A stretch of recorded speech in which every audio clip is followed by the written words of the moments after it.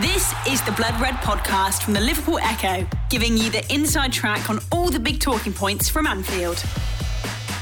Hello, it's Paul Wheelock and welcome to the Morning Bulletin podcast, where we round up all the big headlines from overnight concerning Liverpool FC. I say morning, but by the time anyone in the UK is listening to this, it will be in the afternoon.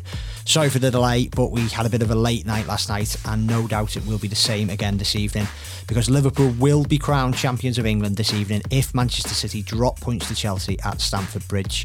The Reds set up that possibility by beating Crystal Palace 4-0 at Anfield last night. It really was the performance of champions, and it was a performance Matt Addison spoke about on the Debrief Live on our Blood Red YouTube channel, along with Guy Clark and Theo Squires. And I'm delighted to say I'm joined on the line by Matt for this podcast. Hello, Matt. Hi, mate. You all right? Yeah, very good, mate. It was some performance, wasn't it, from the champions-elect last night? Yes, it was absolutely unbelievable, wasn't it? I tweeted this morning, actually, that, you know, if that was the last performance before Liverpool determined as champions this season, then it's a fairly fitting performance. I think it was pretty much perfection, really, from Jurgen Klopp's players, and yeah, possibly the best league home performance this season. Yeah, absolutely brilliant from start to finish, and we've known for a long time that they're going to be champions this season, and that is the reason why.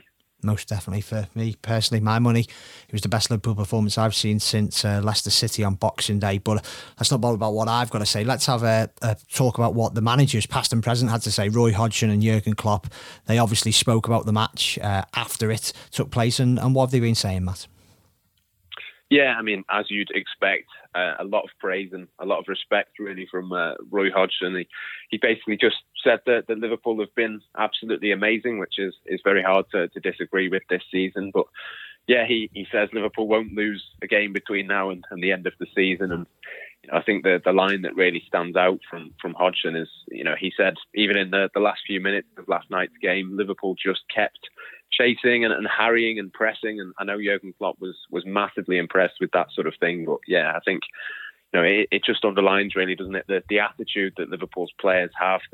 The reason that they are champions is because they are just so relentless. And I think Jurgen Klopp said it in his pre-match press conference, for a team to be 23 points ahead of Manchester City, a team as good as Manchester City, and a team that absolutely wiped the floor with Burnley on Monday night. It just goes to show, really, how good this Liverpool team are. And yeah, Roy Hodgson just could not really give Liverpool much more praise. And I know we're going to come on to some of the statistics from last night's game later in the podcast. But yeah, Liverpool were just absolutely perfect, as I say. It really couldn't have been much better.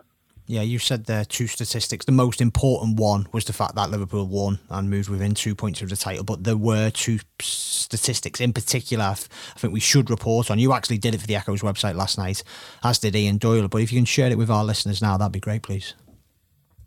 Yeah, absolutely. The first ever home team to prevent an away side from having a single touch in the penalty area since Opta Stats began in 2008. That was Liverpool last night. I mean, there's been some talk, I think, from a couple of journalists who cover Crystal Palace as to whether Andros Townsend maybe had one touch inside the penalty area. But, even if Opta have got a rare stat wrong last night, the fact that there's even an argument about that taking place sort of underlines the difference between the two sides. And yeah, I mean, there's so many stats that you can go through. I mean, Alisson, I think, now leads the clean sheet race for Premier League goalkeepers this season, despite the fact that he's played 9 fewer matches than the rest of the goalkeepers in that sort of race.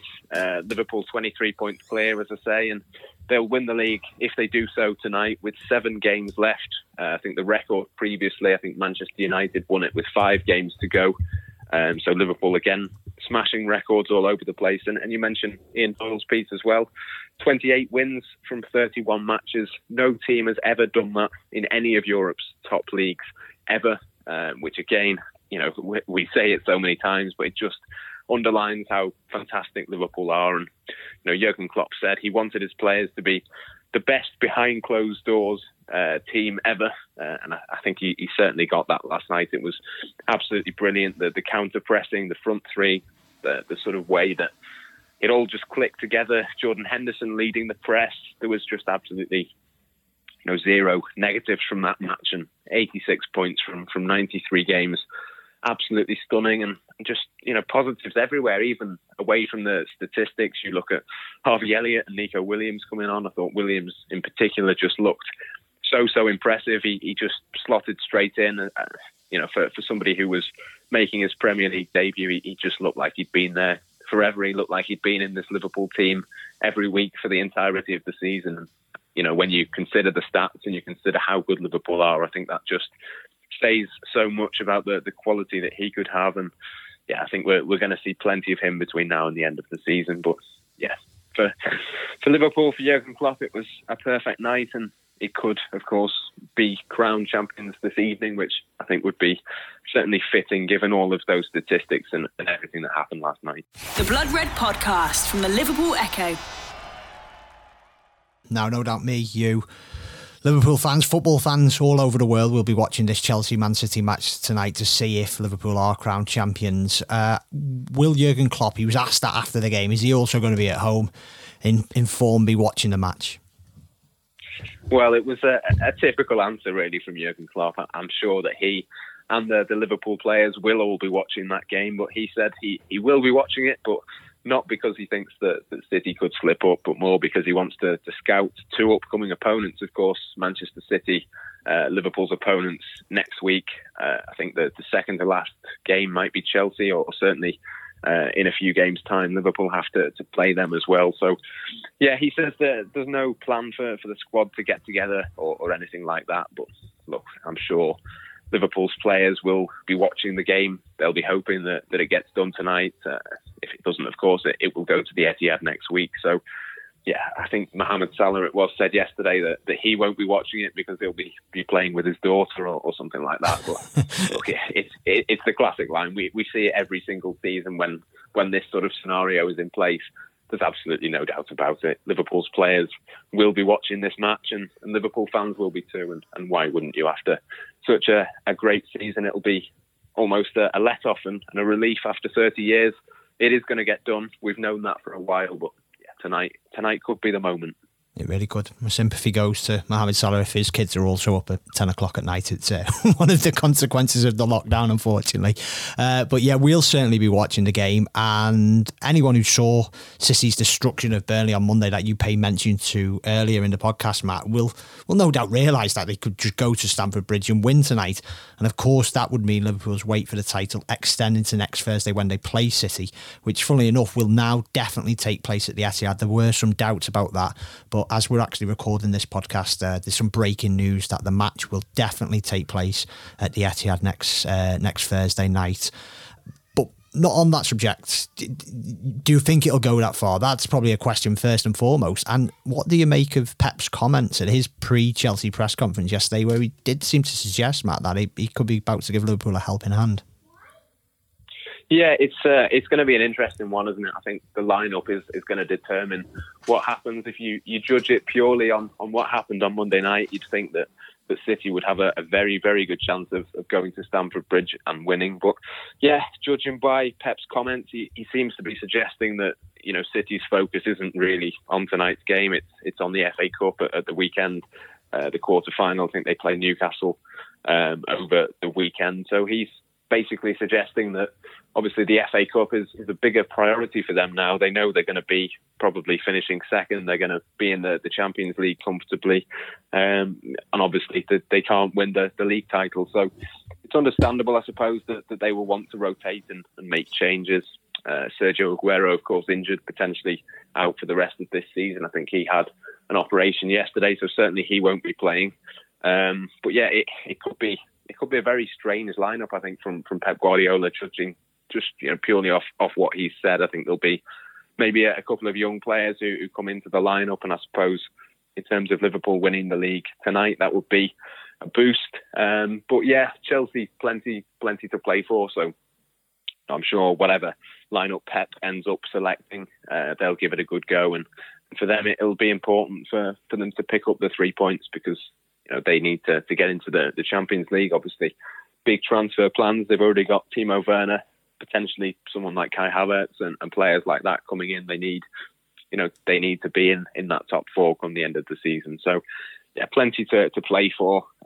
Personally, I think in an ideal world, Liverpool would win the title by playing themselves rather than watching on and letting Chelsea give them a helping hand. But at the end of the day, whatever lineup Pep picks, I'm sure he'll want to win the game once it kicks off. And whatever happens, whether it's tonight, whether it's next week. All we know for sure is that Liverpool will be champions. They will indeed. Now to our last story, which, like everything else you've heard about on this podcast, I should say, so far, can be found on the Liverpool Echo's website. And it's a story that came out last night, but given the match was going on, it kind of got overshadowed a little bit. And it concerns Liverpool and the money they spend on agents. Yes, Liverpool, the biggest spending club in the Premier League, £30 million spent on agents' fees last year. About $1 million more than Manchester City. Manchester United, I think, we're on about 26, 27 million. So, Liverpool, slightly surprising, really. Much more than lots of Premier League clubs, about 10 times the amount that the bottom club, Burnley, spent on agents' fees. And when you consider that Liverpool only signed 5 players in that period, Takumi Minamino, obviously one of them, Adrian Sepp Vandenberg, Andy Lonergan and Harvey Elliott, you wouldn't have thought that the agents' fees, certainly for those players, would have been that big. But then, of course, they did have big contracts for several players, 6 or 7 of their key members of the starting lineup getting new contracts. Andy Robertson, Mo Salah and Sadio Mane, I think, among them. So, that's sort of where the money has gone. And I suppose it just reinforces really that even if Liverpool don't spend in the transfer market this summer, it's not a case of them not putting the money in and not investing. They've just sort of invested it in different ways and more keeping hold of their key players than going ahead and buying new ones. So, the total headline figure for the entirety of the Premier League, 263 million, up 3 million on the year before. So, I suppose it's just another reminder, really, of the huge numbers that are involved with agents' fees and that sort of thing. It's such a huge amount, isn't it? It's far too much for basically what the agent does. I think it's very, very extortionate. But look, that's modern football, and for Liverpool, who are at top of the Premier League, it's no surprise really that they are there or thereabouts at the top of that list. So, 263 million for the Premier League as a whole. But Liverpool contributing £30 million of that. So a fairly substantial amount, but it's just slightly disappointing really to hear that those figures are as big as they are. But I suppose it's just a part of the modern game, isn't it? It is indeed. Thank you very much, Matt, and thank you very much for listening wherever you are in the world. We really do appreciate it. We will be back tonight with another podcast, even if Manchester City win at Chelsea. But if they don't and Liverpool are crowned champions for the first time since 1990, we will have a lot of content for you on the Blood Red podcast channel, on the Blood Red YouTube channel, on Twitter, on Facebook, and obviously on the Liverpool Echo's website. So please do keep an eye out for all of that. It could really be a momentous evening for Liverpool Football Club. But until then, bye for now. You've been listening to the Blood Red podcast from the Liverpool Echo.